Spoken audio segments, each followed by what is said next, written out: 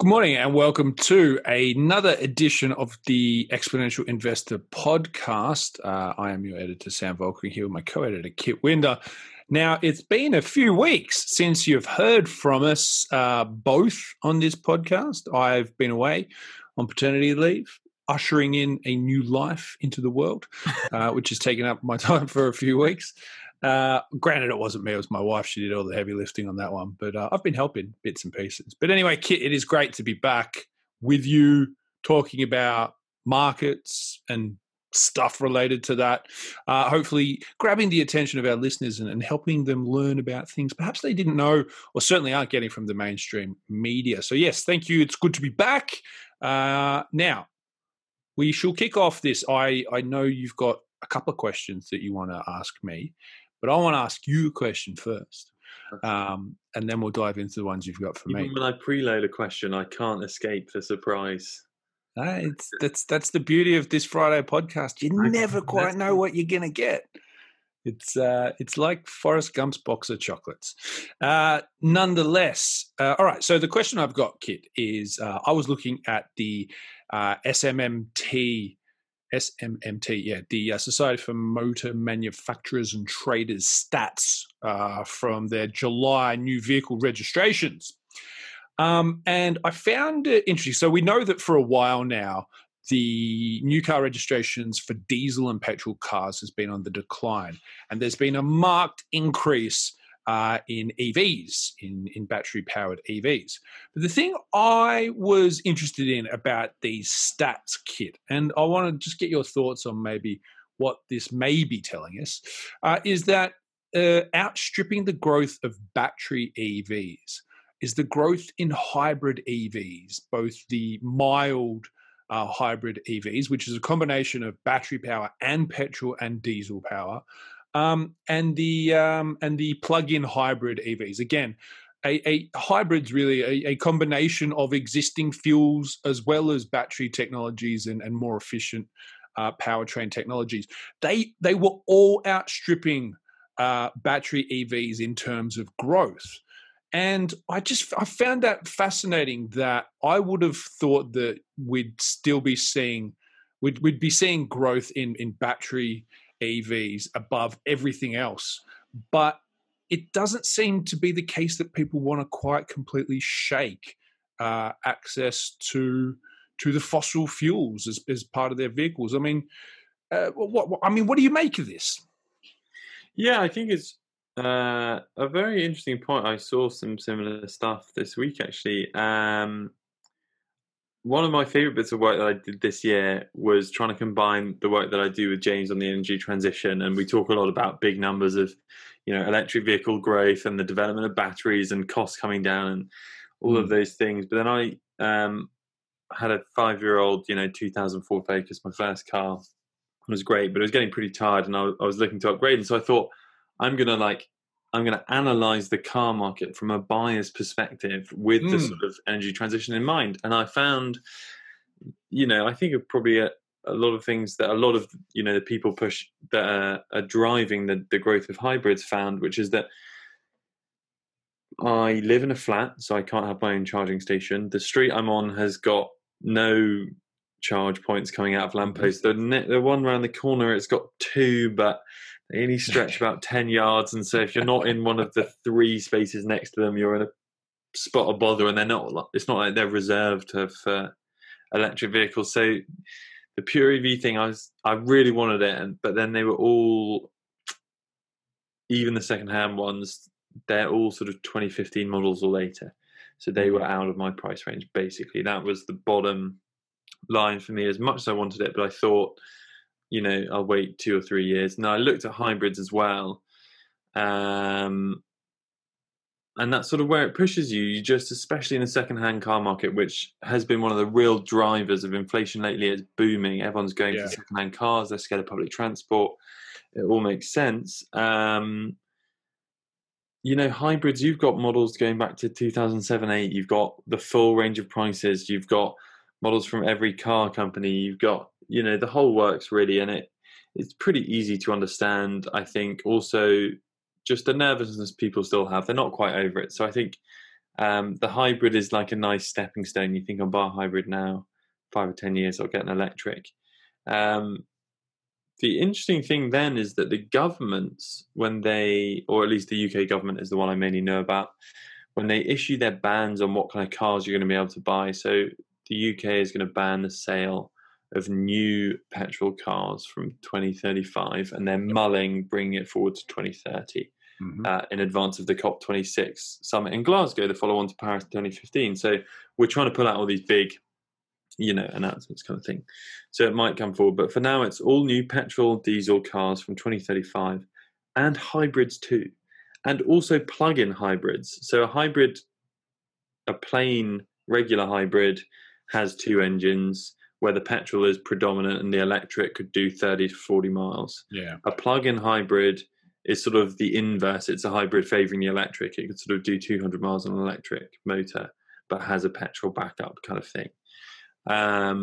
Both of those are also going to be banned. And then you get into a really interesting debate, I think, about whether we're trying to get to net zero, which I understand is bringing the carbon cycle into balance. So we've got enough trees and enough algae in the ocean, balancing out the burning of fossil fuels that humanity does, or whether we're trying to get to no carbon, which I think is something that people often fail to clarify.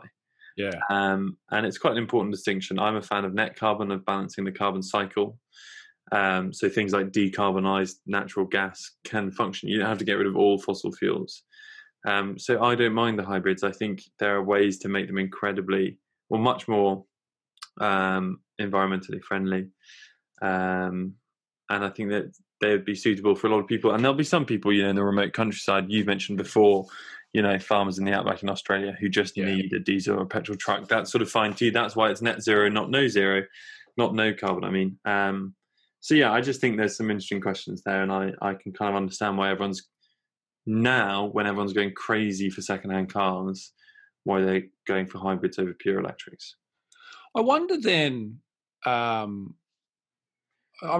guess that, so one of the things that I've always been fascinated with is the rise of smart devices and technology, particularly in the 2000s, has been around the idea of what happens to those devices when they're dead, and the recycling of materials within those sorts of devices. And I sort of now come to think about what happens going forward to sort of 2030 when they do stop the sale of new vehicles. That doesn't mean that there won't be a thriving second-hand market for them, but you inevitably think that that's also going to lead to pushes towards the infrastructure required for a world where there's only going to be new battery-powered EVs on the road.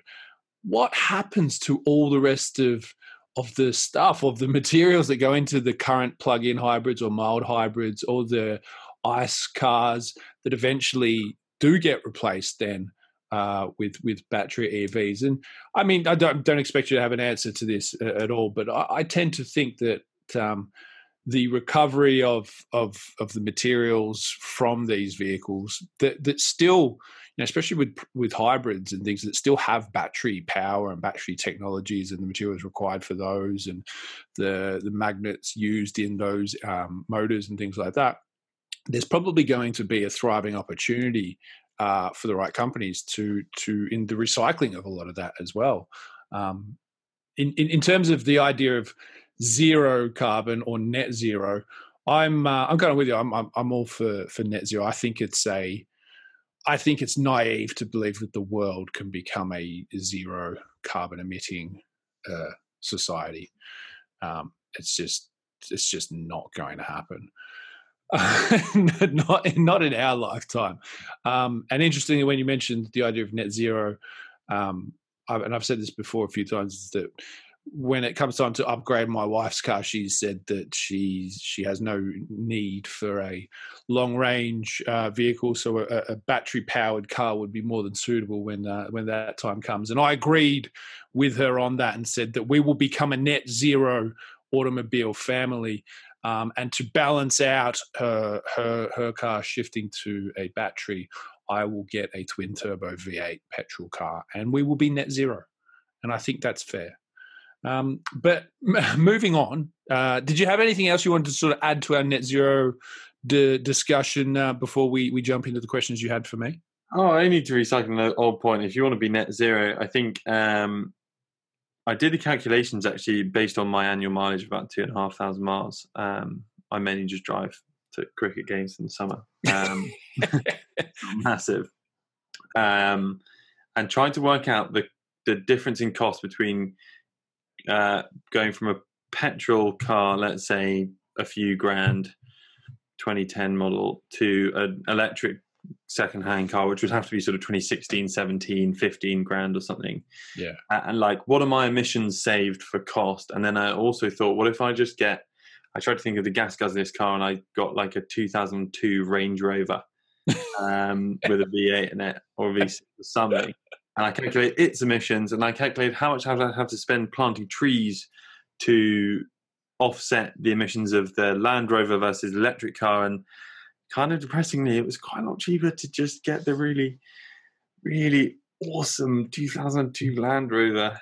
Just plant trees. Sort of. I mean, I already do tree planting to offset, like, you know, the average UK person's emissions, and I did it twice, so I'm sort of safe and whatever. It's not that much more than, you know, a few quid a month to offset the difference in emissions, to be honest. Which just highlights maybe an underestimated fact, which is how important natural carbon offsets can be, and if they're done right. Just on this still as well, and this sort of just came to me. I wonder what I mean. So a lot of these policies and these goals, you know, what happens in, you know, another 5-6 years time, perhaps, when maybe there's a change of policy in government, and that all of a sudden they realize that, you know, having people replace their gas boilers to heat pumps isn't going to work and isn't going to win the votes. And that all of a sudden these policies, there's a shift in position on these policies. I mean, is that a risk, I think, that you guys consider when you're looking at some of these things as well, is that that while this seems to be the direction that it's heading, that there's still an element of that political risk involved with it too? The cynicism of modern politics does make me nervous, the way in which it's a crafty, slogan-led, vote-winning apparatus of power. 3-word catchphrases and everything. Yeah. It's unsettling for way more reasons than just the energy transition, to be honest. I think my perspective always with the politics, and this is where, you know, I would disagree fervently with our colleague Nick Hubble, as brilliant as he is that he sees any political action as dictatorial, whereas I see it as entirely responsive in an attempt to win votes. So it's a sort of chicken and egg. And with the energy transition, I would say all of the policies that he sees now as the government forcing the green agenda on the people, actually the politicians definitely came to this second. The people came first. Yeah, not all of the people, not all at once. You know, some were early movers, but the middle of the bell curve of the population, at least in the UK and lots of Western or developed nations, has arrived at a point where they see what's happening in Germany, with hundreds dying in developed cities from flooding. They see, you know, 4-week forest fires and fire tornadoes in Oregon, and, you know, desperate droughts in Africa and malnutrition, and, you know, crises driven by hunger in the Middle East leading to you know, political disruption, and, you know, all of these things. And in the UK, the rain, I mean, even today when we're recording, or 3 weeks ago, my parents' house got flooded for the first time in probably a decade. And I don't know if you saw the photos of Worcester Park in London over the weekend, but their cricket ground, you know, the benches on it were submerged. People were swimming under the bridge, like, from a few hours of rain. We are seeing in the last month more climate-related disasters, I think, in the UK and the US than people would have wanted to see in 2021. And I think that those aren't going to go away. And I think that politicians will find it impossible to change tack on the energy transition in this decade. We may not get around to everything we wanted to discuss today, but I want to stick with this for a little bit, because I also wonder, I agree with you that there are things like the floods that are ravaging Germany and friggin' mice plagues in Australia. Australia is biblical. But Australia's always been biblical. Australia does natural disasters on a pretty decent scale when it comes to heat and fire and plagues and things like that. Nonetheless, I also wonder, though, things like flooding of London and Germany and China and these places, is that a byproduct of climate change, or is that also just a byproduct of urbanization of a lot of these areas and population growth and people being in places which do and always have been at risk of floods, but haven't put in appropriate flooding measures for those rare instances where you do get devastating events like what we've seen recently? Is it a bit of both? I mean, maybe it is a bit of both. Maybe it's a combination, but I can see how some people sit on both sides of that argument as well. Yeah, I can to an extent. I mean, I've got a quote here from an article in the FT which says, "From the deadly flooding in Germany to scorching heat in Canada, a deluge in the Black Sea region, and the pace and scale of catastrophic damage, which has been almost unimaginable, even for the scientists who spent their lives studying it." I think the fact that there are so many climate scientists coming out and just saying this is way sooner and way worse than we imagined already has just been freaking me out, to be honest. And I just find it too compelling. I think the volatility of weather that you're seeing in the UK in terms of when our heat is coming and when our summer is coming, or the consistency of it is noticeable. Mm-hmm. I've spent a large portion of my life working as a ski instructor in the Alps, and so I've gotten to know a lot of people in a town in Austria, and you speak to them and the seasons and again, the volatility of the weather around a winter season, which is the bedrock of the Austrian economy, really, and the Alpine economy, is incredible. You get a huge dump of snow in October, which is useless because no one's there and the resort isn't open. And then in the middle of February, it'll be 5 degrees and the whole resort is melting. And then randomly in mid-April, when everyone's gone home, it'll come crashing down again with buckets of snow. And you just think it's impossible. It used to be so regular. So I think in the last 10 years, it definitely has felt like the volatility of weather has increased. I think we just need to listen to the people who, as that quote read, have spent their lives studying it. And I think these things are just getting worse and worse. And the thing that scares me is that even if we stopped emitting all carbon now, there's sort of the effect of carbon on the atmosphere and greenhouse gases more broadly, for the people who are going to email in saying it's not just carbon. There's a sort of 10 to 30 year lag in terms of the heating effect that it has, in terms of how long it stays up there. So even if we stop now, it would be getting worse probably for another 10 or 20 years. But we're not going to stop now. We're going to try and stop by 2050, and then the effects will be felt going on decades after that. So I just am terrified if I ever think about it too seriously, to be honest. Well, sometimes that throws up benefits as well. As I remember we may have discussed this before, that parts of England are now starting to become, in terms of climate, similar to regions in France, which were typically great for growing sparkling wine, also known as champagne, that comes from the Champagne region. But the sparkling wine industry in England is booming because of this changing climates that make it much more possible to grow the grapes needed for that kind of wine. So I think while there's certainly even, to be fair, even in the last 8 years I've lived here, anecdotally I've noticed a change in when it's hot and the periods it's hot for and the length of those periods. And if it means that England has a thriving wine industry, I suppose there's probably upsides to some of these things as well. Yeah, I guess maybe we can sell that spark. Well, we're going to have a few 100 million migrant workers coming up from the equator. where it's getting hotter and drier, maybe we can ask them to work in the fields. Well, I mean, to be fair though, coming from Australia, there's a number of listed companies on the Australian Stock Exchange that are wine producers, and they're great companies, big companies, a lot of value there. They export all over the world.